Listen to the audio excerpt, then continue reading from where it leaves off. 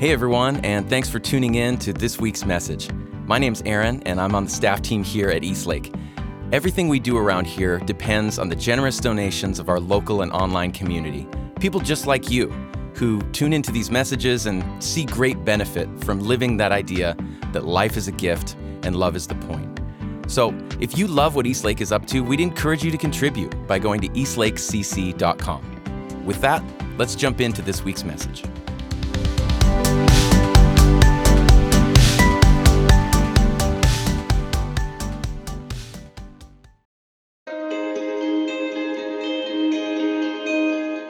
Today, Kristen and Peter talk with Mary Brandenburg, Bart Campolo, and Sarah Hansen as they begin our new series on mental health, What's on Your Mind? Please check the description for links to our quarterly Spotify playlist and guided meditation.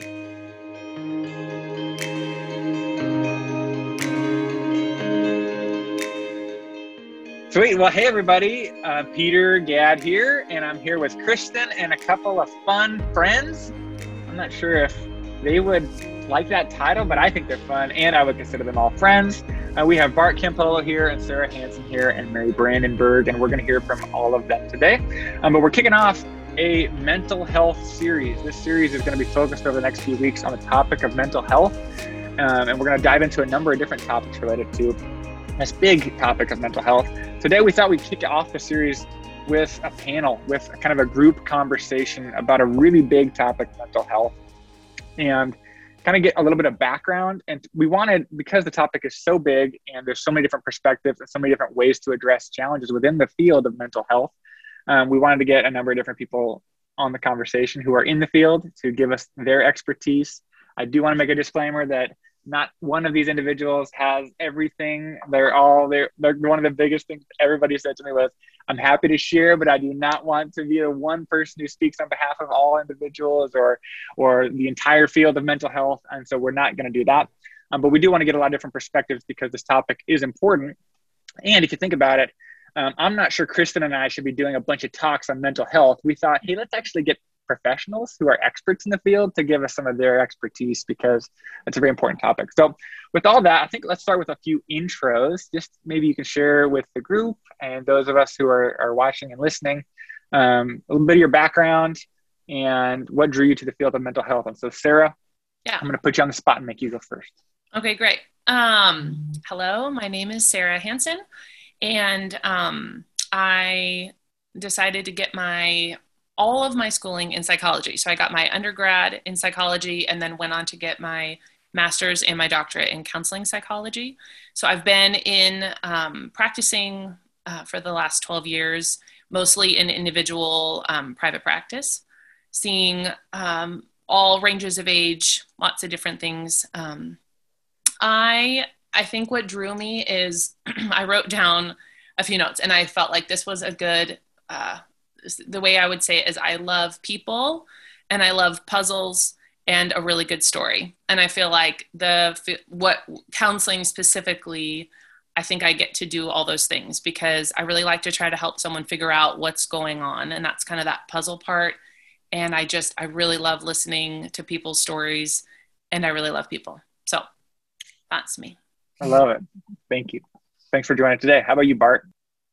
Hi, I'm Bart Campolo, and if many of you East Lakers have seen me before, live and in person and all that stuff, and I actually came to be a counselor. I'm a licensed professional counselor, as of 6 months ago, and I came to be a licensed professional counselor in a very East Lake kind of way. I grew up in the church. I was in kind of all these different ministry roles where, among other things, I would sit and talk with people one-on-one about stuff the way Sarah was just talking about. And so I really became comfortable in that context and doing that stuff. And then when I sort of transitioned out of evangelical Christianity and I spent a number of years trying to figure out what does it mean to be a minister who doesn't believe in God? And I was a humanist chaplain at USC. Anyway, the long and the short of it is I figured out you can do that, but you can't make a living at it. And so it's is there anything that I did as a minister that is transferable skill? And it was my wife was well, you used to talk to people one-on-one about their problems and people like to talk to you about that stuff. And you like to work through things and all that curiosity stuff. And I was so I went back to school and became a counselor that way. but like I really came at counseling out of a community building background. And so the big part of mental health that I'm most excited about always ends up being about helping people connect with other people. That's awesome. That's great. How about you, Mary? Hi, I'm Mary Brandenburg, and I've not been in the professional business for that long. I've only had my license 15 years, just 15 years last week, or a couple of weeks ago. And but like Bart, I came to it through ministry, and I can remember when I sent my last child off to school, my pastor saying to me, well, Mary, it's about time you got paid for what you do all the time. So I went back to school, and I had to finish my bachelor's. I still had some credits left, and then go on and do my master's. And I've just been running ever since, feet to the ground. But as my mother always said to me, Mary, you've given your whole life away. So now I'm getting paid for what I've done. And, but I have been in ministry, I started 48 years ago. So it's been a while. And what really drove me was that when I was a kid, people didn't talk about anything. I mean, now, you go on social media and we're talking about sex and, and everything else. But I had things that happened to me. I had things that I experienced, and I had no one to talk to. And having grown up in an Irish Catholic family, when my mother read my diary when I was 16 going on 17, she sent me to the Monsignor. And I tried to tell the Monsignor what was going on. And he told me, God bless him, to offer it up for the poor souls in purgatory. So all you ex-Catholics out there might know what I'm talking about. And to which I responded not very nicely out of my mouth. So, and I thought for sure the lightning was going to come through the window and strike me dead. And it didn't. And that was pretty life-changing. So I kind of made a commitment in my heart that day that if I could find help, I would, for the rest of my life, always hold out a hand to others that they might also get some help as much as I can offer. Yeah. And I don't know everything for sure. That's amazing. Mary's starting us off with some fireworks. I like this. This is great. That's helpful background from all of you. And thank you. And obviously, maybe Kristen, you could start with your question. I know that ultimately, like we're wanting to do today is address mental health as a general topic and kind of how it's progressed and why it's maybe a bit more of a topic that's come up recently. But I think your question may be a good place to start for the group, hear different perspectives. Well, thanks you guys for being here. I'm so happy to see you all. And I see Sarah, and I've gotten to see Bart when we did our conversation for the series before. And Mary, it's so good to see you. I miss Mary sitting in the front row of Eastlake with Craig, nodding your head. You're like one of the most active listeners. And it was always just so lovely to have Mary and Craig sitting right there. And so just a special, I miss you. It's good to see your face. I haven't seen your face in so long. So I think, when Peter and I were talking about what do we want to kick off the new year with, this was one of the things that we spent some time talking about, the arena of mental health. And it feels so big. And I think it is so big. And so I feel like it's become more prevalent. The term mental health, the idea of therapy and counseling, and the idea of being able to say publicly, I'm not well. And I guess what I'm trying to figure out is, why do you think it's so prevalent now? Is it easier to say that? Are people more willing to share? Has the world gotten worse? Like, is this really the case, that the world is worse, so many of us are not feeling like well with our mental health? So I guess my conversation starter for you guys, my question is, why are we hearing about it more now? Who are you going to put on the spot with that one, KB? Who do you think has to kick us off? Sarah, let's start with you. Okay. I think there's probably multiple reasons. I do think there's I just like to think of all the pessimistic reasons why. I do think money plays a factor, because I think big businesses realize that when people struggle, they don't perform well in their jobs. And I think overall there was this push. I think social media, I just think the access of information, people were starting to realize if people are struggling internally, they don't perform, and then their sick leave and all that, it costs money. And I think that is pessimistic, but I also think it's a really positive thing. Like, yeah, it does matter. You are impacted a lot, family life, your job, everything can be impacted by how you're feeling and how you're doing on all of those levels. So I feel like a big thing is just the access of information and social media. And I think the younger generations are just more open and versed, and they have all the language to talk about it. And so I think you're just starting to see the stream up effect of that, is my thought. Yeah. Do you, maybe Bart or Mary, one of you can comment on this, but like, I think about my grandpa who passed away, and he was 99, and he used to say to us, the world has always been ending. Each new president is the worst president we've ever had, and everything will be fine. And I'm wondering, like, again, the question of like, has everyone always struggled or with life in general, or do you feel like things are actually worse? You know, Sarah, Kristen, rather, I'm sorry. That's okay. What I would say is, like, I would say that people have always struggled. And what maybe has changed the most is not that people have struggles, but rather how they cope with them. There was a time when people grew up around their families, and everybody lived around people they had grown up with. Mm-hmm. And the kids you went to elementary school were the kids still, you lived in the village. Mm-hmm. And so in that case, the pressure on a marriage, for instance, wasn't the same.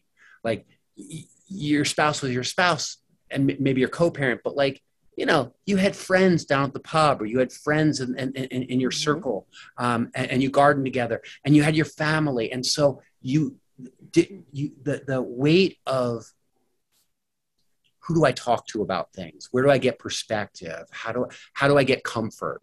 There were people all around you. Now you live in a world where people are much more isolated.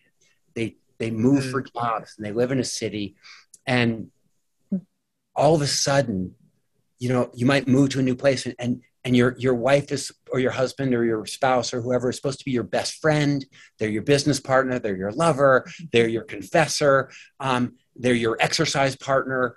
And so I think a lot more people are feeling isolated and have fewer resources. So almost every therapist I talk to says, you know, half of my clients, if they had one really close friend, they wouldn't need therapy. They're really hiring me not to deal with a serious mental illness, but dealing with a real case of isolation and a sense of they're looking for they're looking for a friend. And so I think that we live, and then you say, well, what's happened in the last 10 years with social media and the rise of that? And you say, well, people are so much more connected, but all the data would suggest that on some superficial level, people feel more connected, but actually that stuff ends up making us feel more isolated and more cut off. And we see other people having their curated lives, and we compare that to our uncurated misery. And so we feel more isolated. That's such a good way of saying it.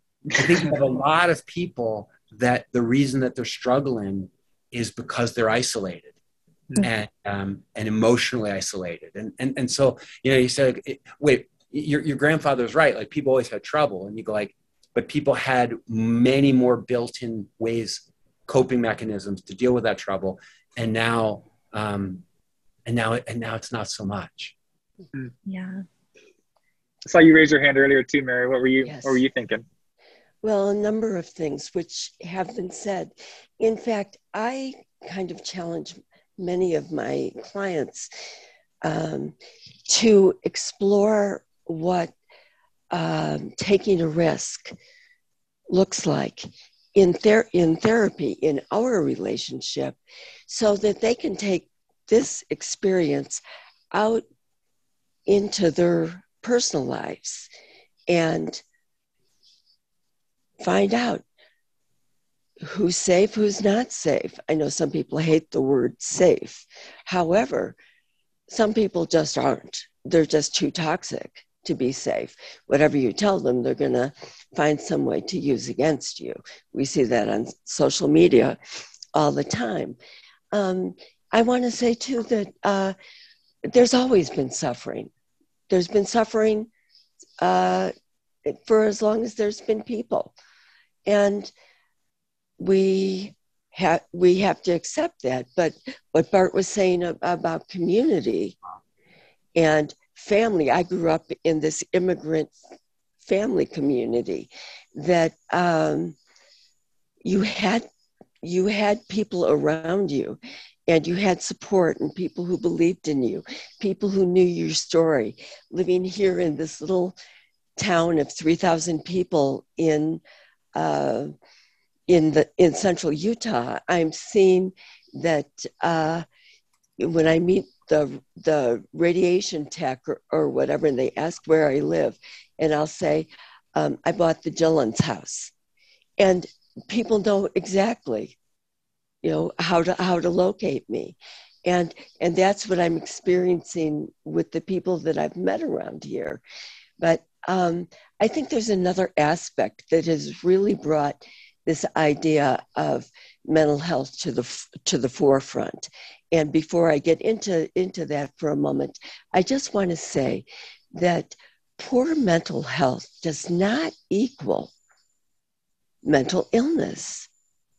I mean, we all, every single one of us, have tough times, have tough days. We have our who called it the dark nights of the soul. I mean, they just happen. So yeah, Grandpa was right. And Sarah's got it, that there's an awareness. There is a business aspect to this, that people are looking at profitability and they want their workers to bring them their profit. So they have to bring them their best. But I think that that maybe one of the newest things that's come to the forefront is our children and the concern for children that has been expressed with so many children being in isolation. I have many clients who are teachers, and children are behind. And I'm not talking just about in their education, but in their social skills. There's so much that happens in a classroom and on the playground, and it couldn't happen when they were looking at, 30 little faces and a teacher on the screen. They didn't have it. Yeah, Kristen, that would be the big unspoken thing where you say, why is it so? Yeah. Well, there was this thing called COVID. Yeah. Yes. Yes. And it's really affected a lot of people's mental health. Yes. Yeah. Sarah, you had talked a little bit earlier about, before we started recording, about the difference between mental illness and mental health. Can you talk about that again now that we're recording? Yeah, to kind of follow up what Mary, I think it's a really important distinction, is just that when I think a lot of people don't know the difference, or at least it gets lumped into the same thing. And I think what Mary's talking about is, like, we all have struggles, and hard things happen in our environments, and hard things happen internally. And that's kind of what we're talking about with mental health. mental illness and more serious or severe mental illness is really more, I think, of where some of the stigma can come from in terms of what people are afraid of, mostly because they don't know, right? They don't know about it. There's not enough awareness around it. But I would say diagnoses that would have someone hospitalized or have someone need to be in a treatment center for long periods of time, things that people, kind of the bipolar disorder, like bipolar, schizophrenia, diagnoses that are more, I think they are flashier in the terms of we see them on TV, we see them, and they're not necessarily always well done, right? Like they're dramatized. Mm-hmm. There's such a stigma and a misinformation about, like, people get nervous when they see or they hear about someone with schizophrenia, and the statistics say they're very, very unlikely to be dangerous people.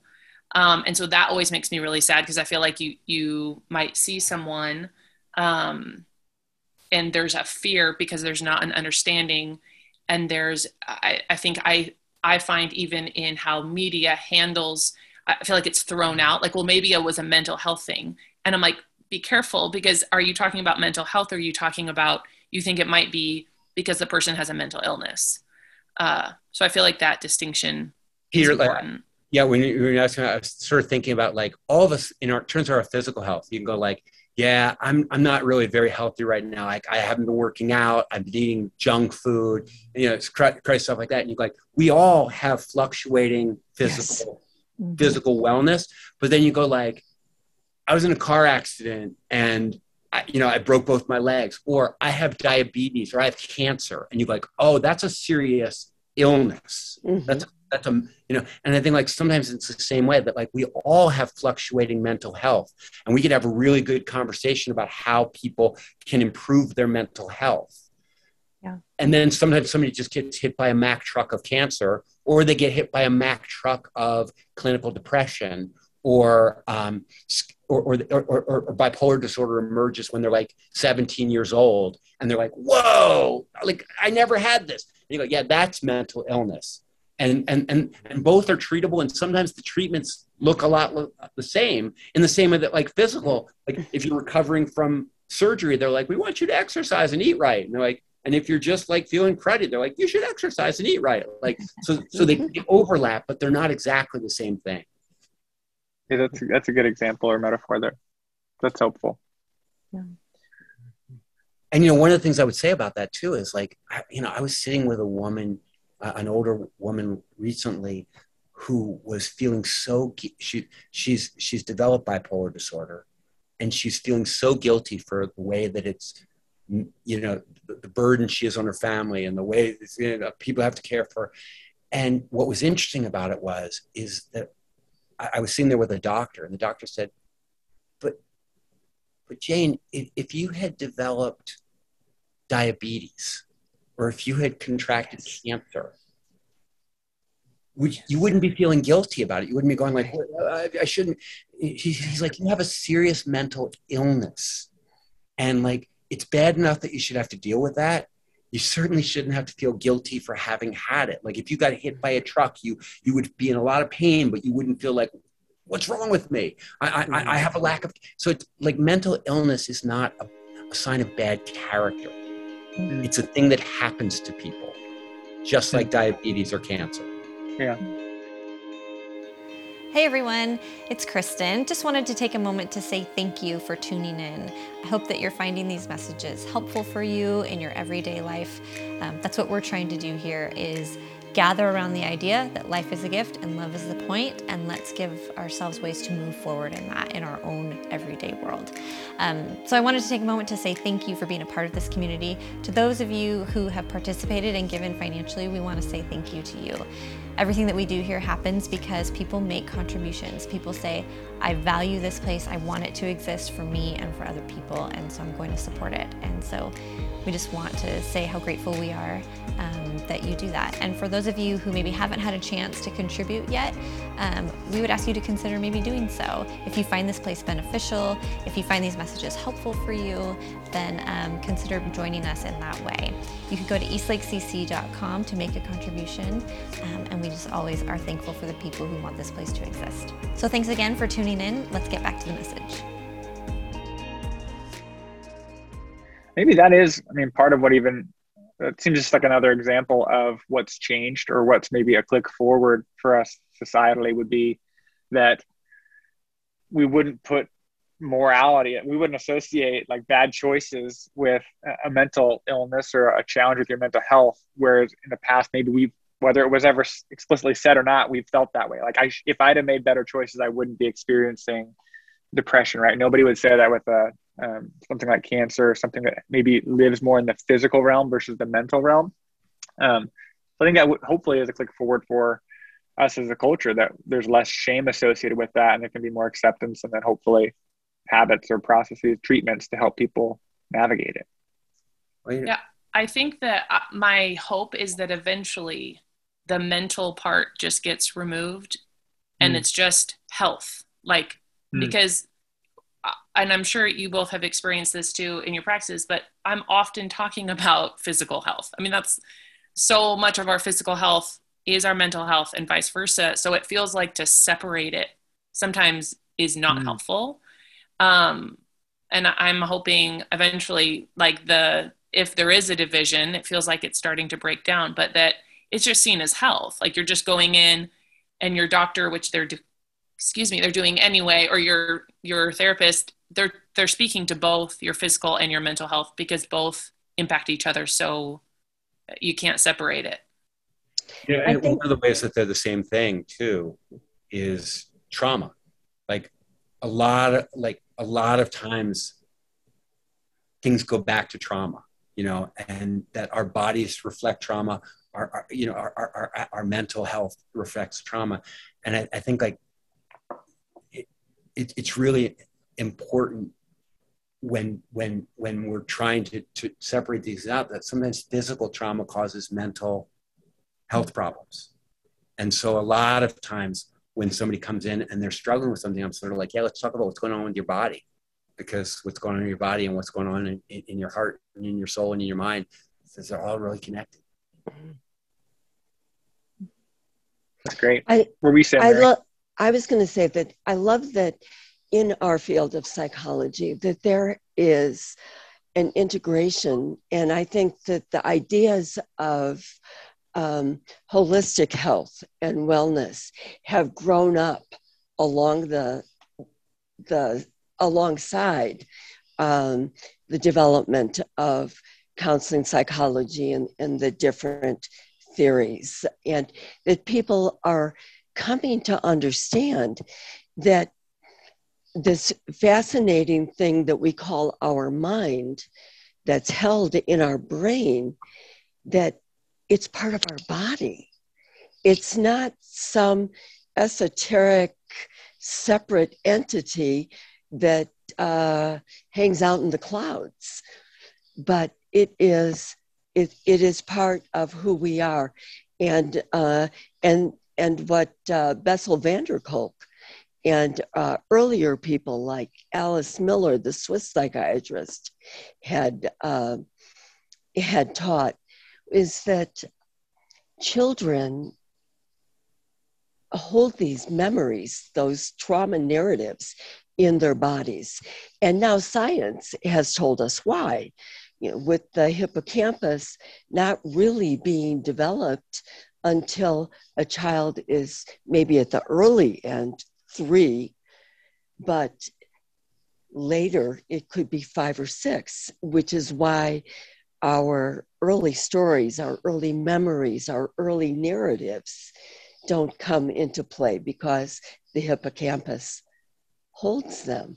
Otherwise, everything is stored in the body. And so when they say that even a fetus or an embryo, can feel what's going on in the mother. There's some science behind that. Yeah, that's amazing. That's interesting. It's the end of the year, and I was working on health insurance stuff and going through options, and I saw a meme the other day that made me laugh that said, who decided that eyes and teeth are separate from the whole health of the body? Why you have to have separate, an eye plan and a dental plan and a health plan. But I was so relieved that in these health plan options, there was a section on, counseling and therapy, and this is what the copay is and all that. And I guess I feel like I was a little encouraged that there's some progress that has been made to show that your mental health is part of your whole body health, your whole person wellness. So I was thankful. Well, that's an upside of COVID, because when COVID came about, insurance companies were told that they had to cover mental health. And now we have the development of things like telehealth. I still see all my clients who live in Washington, and I can live in Utah. Yeah, that is helpful. Filling out insurance, though, at the end of the year, that's its own kind of trauma in and of itself. That sounds like a challenge. I want to steer the conversation a little bit towards just, I think maybe we can take something that Bart said and then see if it's a little bit more complicated than that. But you mentioned, Bart, that a lot of mental health challenges that you're talking with people tend to come back to relationships or come back to having a close friend. And I was talking with Brittany, my wife's finishing up her counseling psychology program, and she was telling me the other day about someone, and either she was seeing a counselor or it came up in class that the idea that humans are complicated house pets, like ultimately mostly what we need are house plants. We need food, water, we need sunshine, and we need a friend. That's what makes us complicated. That's the only thing that's that much more complicated than a plant. And obviously that's a silly, like, dumbed down version of what's actually helpful for people. But do you see general trends about, like, what are these practices that would help us just have a healthier mental landscape? And obviously, Sarah, I agree with you. I wanting to have it be holistic. We can change the title of a series and not call it a mental health series or call it a health series. But I think in general, when it comes to just the health of our minds, are there certain practices that you tend to highlight or see a lot that we can kind of like just start the conversation with? We're obviously going to do more as we kind of dive in over the next few weeks, but I think at a high level will be interesting. I mean, I'll give you the most basic one that comes to my mind, Peter, and that is, in no other area of life, I think, do people think that they should naturally know what to do. So, what I mean, as human connection. So, like you might say, like, I'm a good person, so I should have good relationships. And I go, like, but you wouldn't say that about, like, I'm a good person, so food should appear on my table. You would go, like, no, I have to go to the grocery store and I have to cook. I'm a good person, so I'll have money. No, you actually have to get a job, and you have to. I'm a good person, so I should be physically fit. And you're like, no, you're gonna have to go to the gym. Like, people understand that I have to be intentional about my physical fitness. I have to be intentional about my food, about my economic well-being. But when it comes to relationships, they go, like, you shouldn't really have to read books about how to be a better friend, or you shouldn't have to take lessons on how to be a good conversationalist, or you shouldn't have to listen to a lecture about forgiveness to learn, like, what the elements of a good apology are. Like you should just know how to have a good friendship. And so many of the people that I work with feel guilty that they don't have better connections, but nobody ever showed them how. They don't teach that in high school. They don't have a class on how to be a good friend, or how to talk to an old person who's dying, or how to deal with somebody who's lost a spouse. So there's all this kind of relational knowledge and relational skill development that I feel like is a lot of what I end up doing in my practice as a counselor. And I just think, like, for most people, the idea that you have to be intentional and that there are skills that you can learn that will make you a better connector and that will make you feel more of a sense of belonging wherever you are. But this is like, it's more of a craft than it is like a natural gift. And some people are born with like, they're just easy to relate to, and I'm broken and there's something wrong with me. You go like, you know what? We all come up with different amounts of raw talent at this, but almost anybody can get better at it if they get some psychoeducation. Mm-hmm. That's great. That's a great one. How about you, Sarah? Is there one that like triggered in your mind? Yeah, and you're going to get, I think, really different responses to this. I feel like, I remember I was on a road trip with my family, about 11 years old, big white 1980, whatever, Suburban. And we're driving, and I remember popping up. This will be a very clear memory in my brain forever. I popped up and I said, I just thought about what I thought about. And I made a song. I'm thinking what I'm thinking. And I probably sang that, and I kept telling my parents, like, I'm thinking about what I'm thinking about. Oh my gosh. And that was metacognition. And I was like, this is insanity. Like, I can't believe I can do this. And I feel like I love metacognition. And I think there is so much power when you tell someone, can you notice your thoughts? Yes. And can you identify your feelings? And it's like, instead of living like this with everything here, and you are your emotions or you are your thoughts, can you look at them? And I feel like when people loosen the grip and have a sense of presence and awareness of what they're thinking and feeling and being able to identify, I find they don't have to then say, I am anxious. They can say, I'm experiencing anxiety. Mm-hmm. And I can choose how I'm going to respond to that. Mm-hmm. I find that to be pretty powerful. Yeah, it's not me. It's not who I, that's right. It's what I'm thinking or how I'm thinking or how I'm feeling, but it's not who I am. Yeah. Mm-hmm. That's right. That's deep. Yeah, that's a good one. That's a great example. And that so just to ask the dumb question on behalf of, I'm sure all of our listeners got it, but I didn't. Metacognition is that's you define that as noticing your thoughts. Metacognition is developmentally the ability to think about your own thoughts. And it really does happen. Like, humans are capable of that. I should be doing that right now. Yes, Peter. Okay, we'll chat later. Yeah, exactly. That's good. Okay. Yeah. How about you, Mary? Well, along that lines, it is when we get just out of concrete thinking into abstract thinking. And it is this phenomenal ability that we have that allows us to be able to make progress. Many people who really sunk to the depths during COVID because of the isolation and the 24/7 demands that were on them, and have kind of returned to their pre-pandemic levels. But there are many who are still experiencing demands which exceed their personal resources and their ability to cope. And those are the people, I think, that that many therapists end up seeing in therapy. And so we have these conversations about self-care.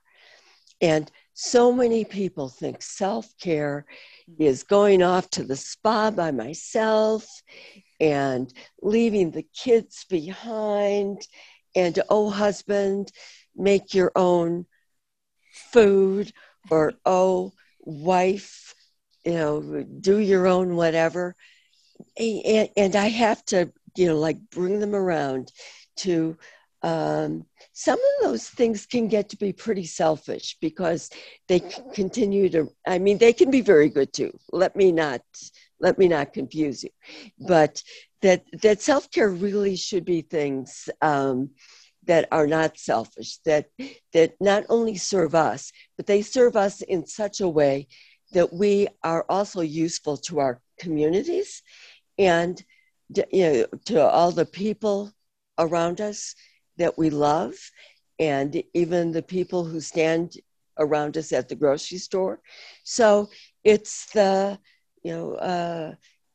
physical exercise, it's the nutrition, it's creative expression, it's maintaining our sleep hygiene, it's doing relaxation practices and things, and meditation for developing that ability for metacognition and watching our thoughts and paying attention to what we're feeling in our bodies, to things like having gratitude, having the ability to set priorities and to be able to say no, and to develop some positivity, although I'm not talking Pollyanna.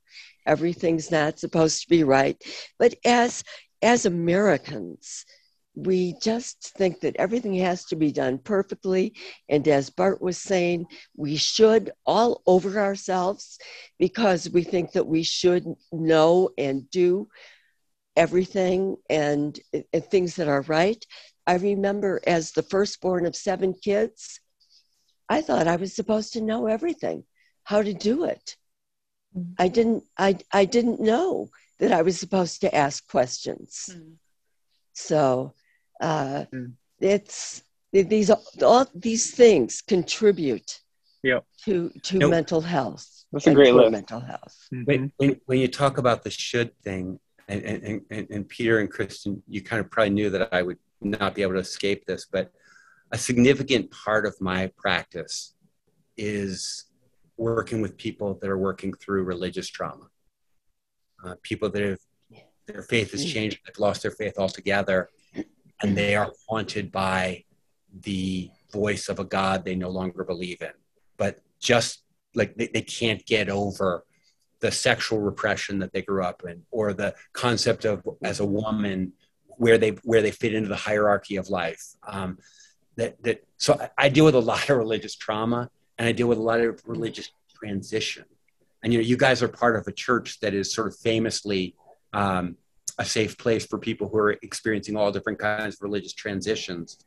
And you go like, is that mental illness when somebody's losing their faith? And you go like, depends on your perspective. I mean, some people say that faith is the mental illness, but the thing that's really important to bear in mind is that a lot of times how a person sees the world, why they think bad things happen, why they think good things happen, to what degree they feel like there's meaning to the universe, or whether meaning is something that we create between us by caring about each other. These things all really have a significant impact on how a person processes the loss of their cat or the failure of a relationship. Mm-hmm. And so you guys have spent a lot of time around spirituality in your lives and in your congregation. And like the idea that like you're like, well, we're going to talk about mental health, and then we'll go back to talking about what you believe about God. I promise you those two things sit right on top of each other. Yeah. That's helpful. The Venn diagram. Well, even while we're bringing it up, right? Like at some point, Kristen and I are brainstorming like what is helpful in terms of discussion for our community. And like, it just feels as if you can't disconnect the two. You can't disconnect being a healthy, beneficial presence in the world from your beliefs, and whether or not your beliefs are sound or based in reality or helpful, and also your mental health, right? It's all very much connected. Mm-hmm. I think Peter and I both each have kind of like one question before we run out of time. And I want to just briefly touch on, I'm not sure if Eastlake people listening have this perspective, but I know it's out there. What do you say to people who are like, oh my gosh, mental health, and like, everybody just figure it out, get it together. Like it's not, I feel like there are people out there who are just like, oh, I'm so tired of like talking about feelings and struggles, and like, let's all move on and get it together and just move forward. So why is this important if you don't feel like you struggle with kind of the healthy part of your mind? What do you say to that kind of person or idea? I'm going to say, number one, be so thankful that you don't, that you were graced with such a life and such experiences that you have resilience. And I'm going to say, wake up and smell the coffee, because the paradigm is changing in our culture. And this conversation is not going away.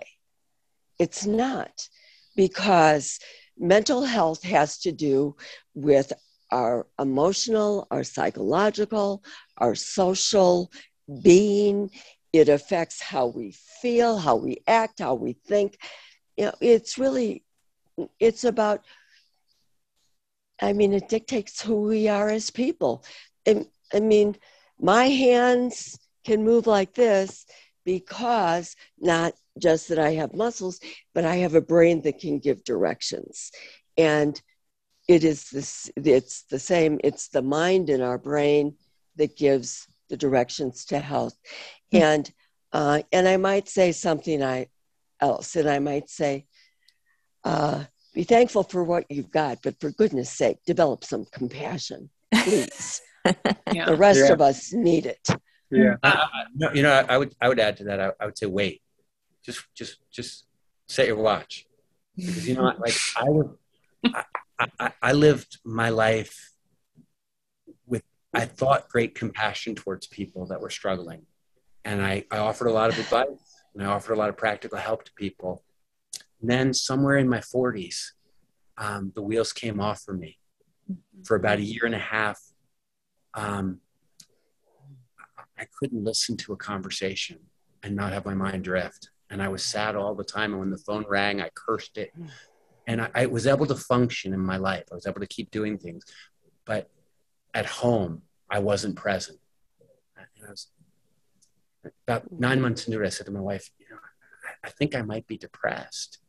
And she laughed and she said, oh, really? How long do you think you've been depressed? I said, like a week or two. And she's like, man, you haven't been with us for a year. Yeah.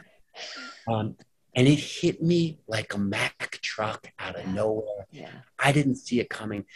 And I didn't know if it was ever going to end.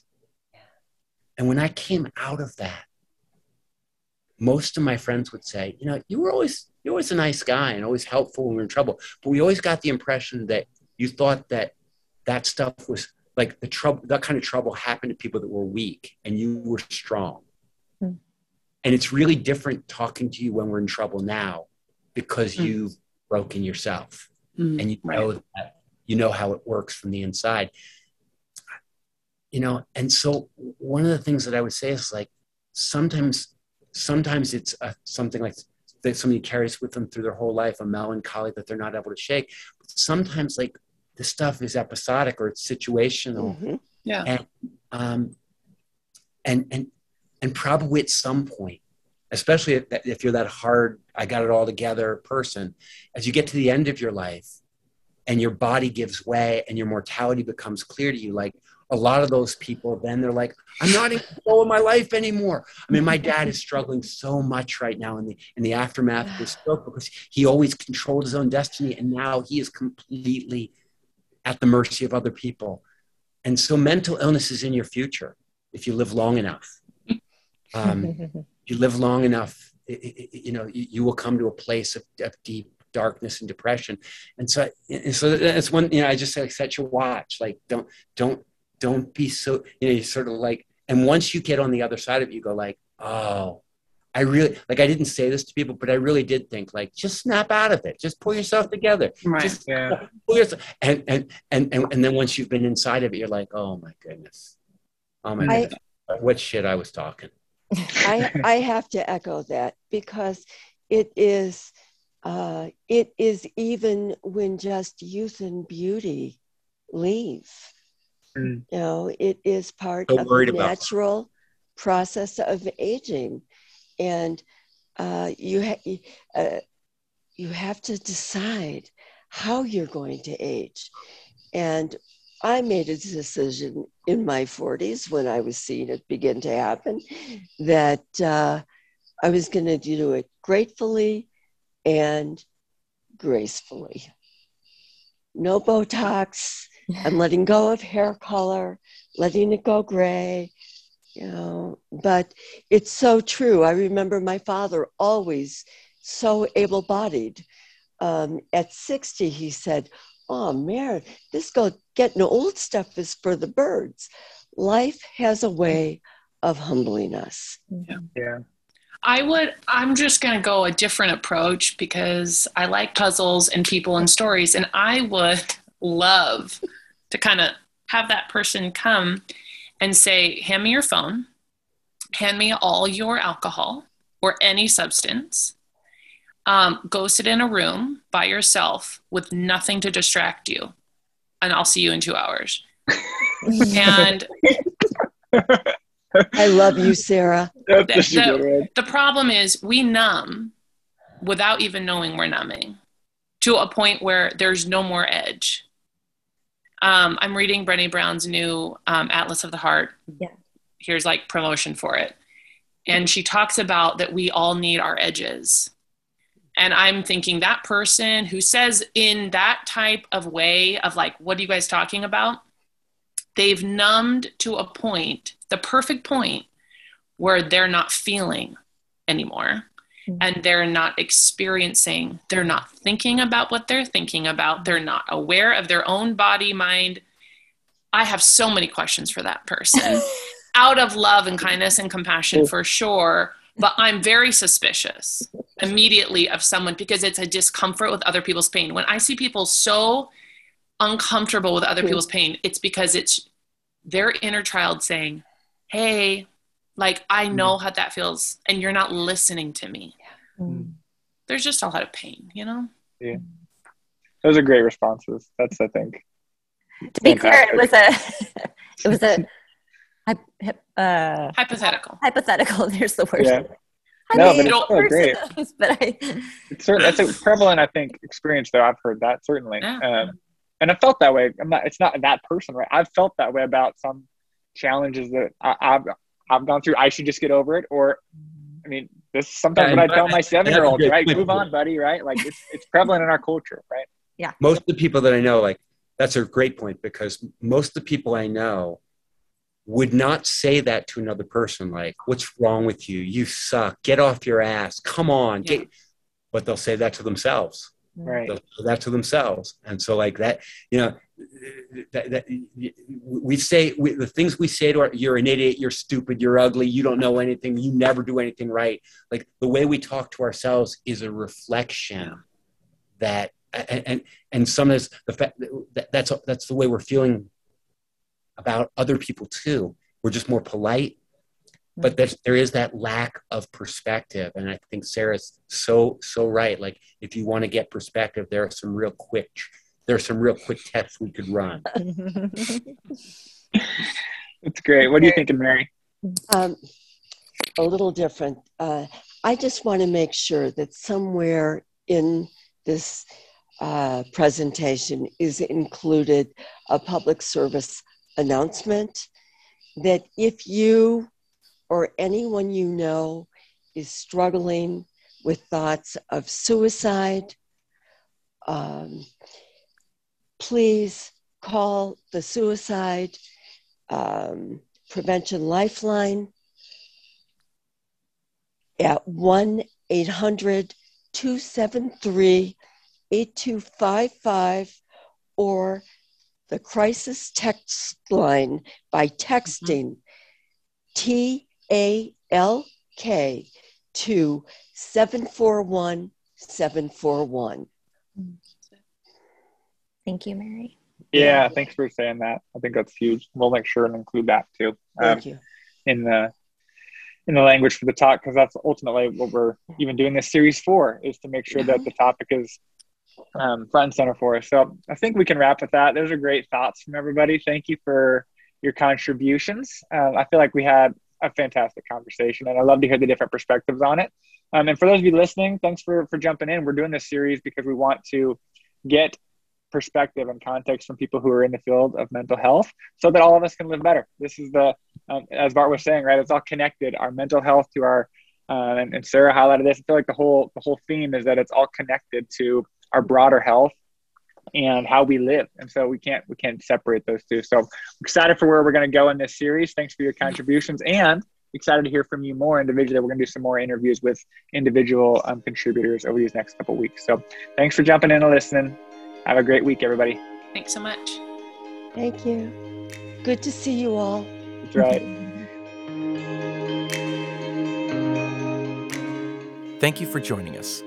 To make a donation, head to eastlakecc.com/donate.